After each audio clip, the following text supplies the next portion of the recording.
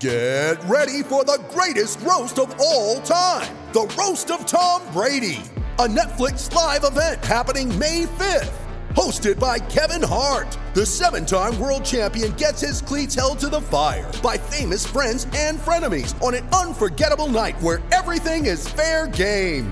Tune in on May 5th at 5 p.m. Pacific time for the Roast of Tom Brady, live only on Netflix.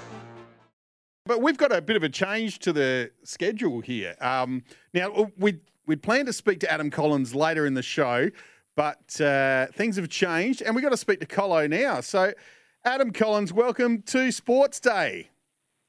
Great to be on. Sorry to mess with your schedule. I go off for a bit shortly, and I wanted to make sure I got a chance to talk to you guys first.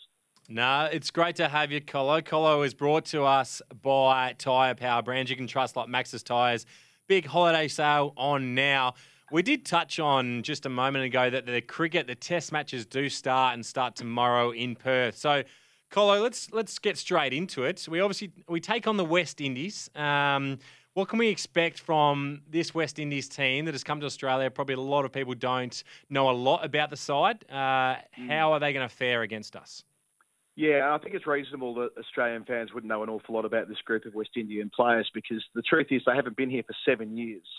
And that was a fairly awful series. Australia won 2-0. It would have been 3-0 if not for the downpour in Sydney across 3 separate days. And they were borderline uncompetitive under Jason Holder. The good news is that they are better now as a test side. They have invested quite a bit into the long-form game in the last couple of years under the leadership of Craig Brathwaite. They haven't lost a test match this year. They beat England 1-0 at home and they swept Bangladesh 2-0. So a relatively small sample size, but I mean, that's compared to the amount of test cricket that Australia play.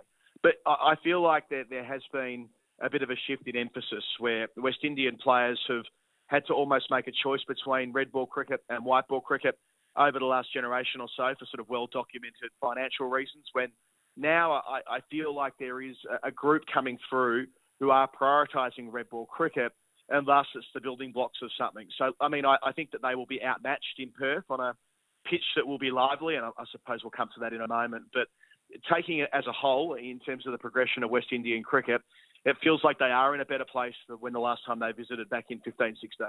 So before we get to the pitch, if we move to the Australian side of things, it's been a pretty solidified team now for a number of years. There hasn't been too many changes. Are we expecting that to be the same for this series? Yeah, it's the most straightforward 11 you could ever wish to pick. Pat Cummins, when we spoke to him this morning, said as much, that he's never played in a more stable side. But again, this is quite interesting. This is the start of like a 15 test match run, if you like. There's 5 this summer. Then there's the World Test Championship final in June if they make it.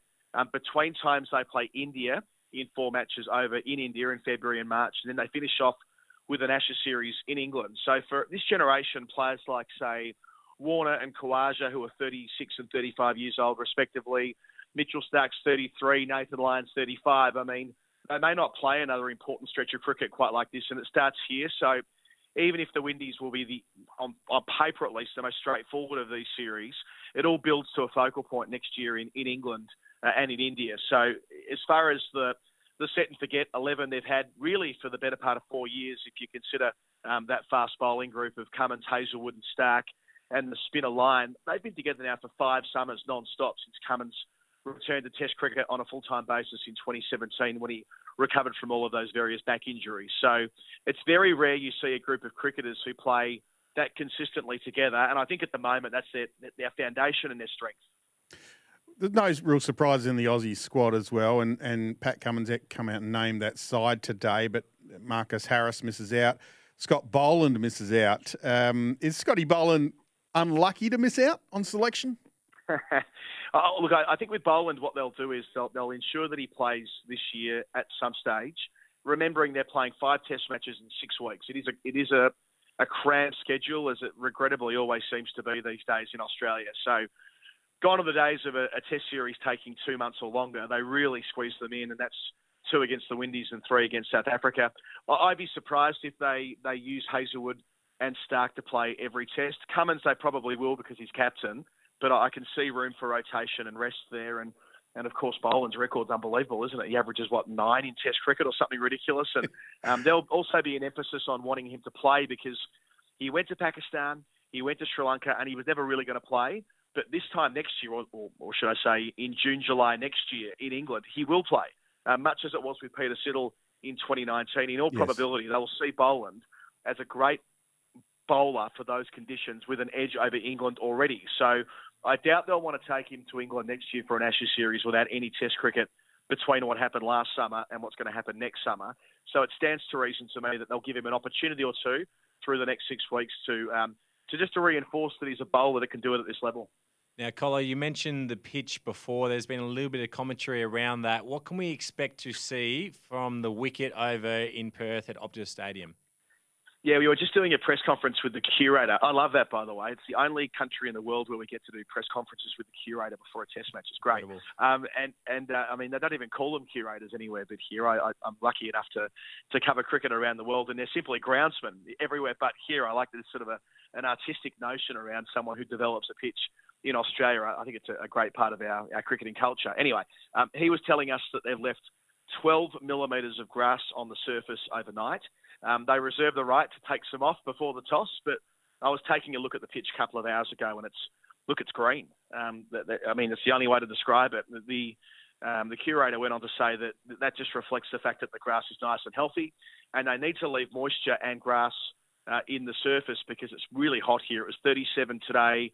It's meant to be 38 tomorrow, the latest forecast I've seen. And we know over the years that in Perth, if they don't leave moisture and grass on there early, it tends to really crack open by days 4 and 5. And we want that, don't we? We want a Perth pitch to crack open. That's part of the charm of being over in the West. But there is a point where that can be to the detriment of the contest. So I think on that basis, we can expect a fast, lively surface on morning one, which would be great. And it might even incentivise Pat Cummins to bowl first. We saw what happened at the Gabba 12 months ago against England when they got the chance to bowl first on morning one. They bowled it out for 150 and set the tone for the series. So I'm not saying that Cummins would necessarily elect to bowl first, but usually the etiquette, of course, being on a hot day to bat if you get the opportunity. But if Australia did get the chance to bowl, if the Windies batted first, then it might play right into their favour on a surface like this. Speaking of bowlers, the West Indies have a young bowler by the name of Jayden Seales. He's the youngest West Indian to take a 5-wicket haul in a test match. He has played 9 tests, has 36 wickets at just over 21. Tell us a little bit about Jayden Seales. Yeah, and a strike rate of 40, which is right up there with the very best to play the game. So he's slippery, he swings the ball. I wouldn't call him express pace. Alzarri Joseph is genuinely quick. Yes. Seales is more a kind of guy who will land it on a handkerchief and move it around. And as you say, he's only 21. He took that fifer at Sabina Park against Pakistan last year in a match-winning effort, and he's been great this year, super consistent. So, look, it's exciting that the West Indies are producing genuine match-winning bowlers, and Alzarri Joseph, you can expect to see him, if he gets on a roll, bowling up around 150 kilometres an hour. And you combine with those two, Kemar Roach, who's, I think he's got 250-odd test wickets now. He's been going around for a long time, but he feels like his best cricket's been in the last few years as far as his output for the West Indies and in domestic cricket, both in the Caribbean and in England. So as a trio, they're pretty strong. So as I said before, if Australia get the chance to bowl at the Windies tomorrow morning, they'll be in the game. The same will apply if the West Indies are bowling first. If they can get it right with the new ball on a surface that should suit, with those three seamers complemented by Jason Holder, who's got a great record, the former captain. I mean, he's nowhere near as quick as the other three, but a good record nevertheless. And even Kyle Mayers, who's a genuine medium pacer. You'll watch him bowl and you'll think nothing of him. But he's got his test wickets at 13 this year, so there's clearly something going right. And he's got a bit of a golden hand about him. He took a 5-wicket haul against England earlier this year back at home. So you would think that they'll go in with all 5 of those seamers and maybe Roston Chase, the off-spinner as well, who can bat inside the top 6. Yeah, now look, we're looking forward to the game here at SEN, but ticket sales probably haven't been fantastic, to be fair, Colo. Is that a Perth thing? Is that potentially a World Cup hangover, I guess, from the T20 competition? Is it Justin Langer over there? There's a few various reasons. What do you think? Yeah, look, I think it's a little from all of those columns. I'd also add that when we've had Test cricket played at the WACA at this time of year, that the crowds have been pretty small as well when England haven't been involved. There was a Test match between Australia and South Africa that I was covering in probably 2016, and there wouldn't have been more than 12,000 there on day one. So you measure against historical standards. I don't think this will be a complete outlier. But you're absolutely right in saying that in a big 60,000-seater stadium, when they're at the back of a poor World Cup and there is the Langer factor, it's unavoidable. Pat Cummins was asked a number of questions about Langer at his press conference this morning and handled them quite well, but he was quite strident in reminding the gathered media that there are no cowards in his team, using his words. And, of course, that was the term that Langer used last week to describe sources who spoke to the media about his coaching style. And I think that with Cummins, he's not going to sort of shirk the contest, if you like, when it comes to those kind of topics. And look, I put it to him today that there's a criticism of him out there in the public that he is, quote, too woke, and that they'll take the knee tomorrow in a test match for the first time with the West Indies here. And he just brushed it straight off. He's like, well, if we're sports people, but if we're also human beings and we're going to say what we think. So there might be some criticism that comes his way around topics like that, but he doesn't seem to mind, and they're just happy to get on and do their job and at the same time say what they think on the way through. Colo, what are you looking forward to the most out of this test series?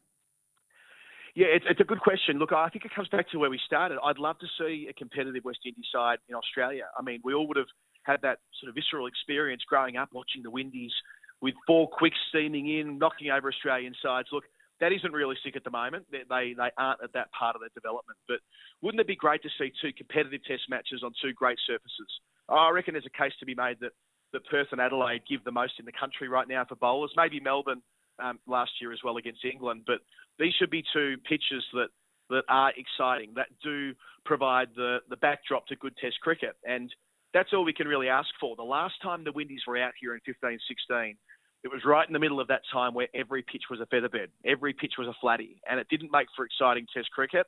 It meant the Australian batters could get on top and bat all day. I just don't sense it'll be like that. Maybe that's a little bit of wishful thinking, but their comparative advantage is their bowling, the West Indies, as we've touched on throughout. So if they can get it right and they can be in the test match after a couple of sessions, I like to think that will provide viewers and listeners throughout the 5 days with something interesting, a real contest to start the summer. Colo, insightful as always. Thanks for joining us here on Sports Day SA. A pleasure.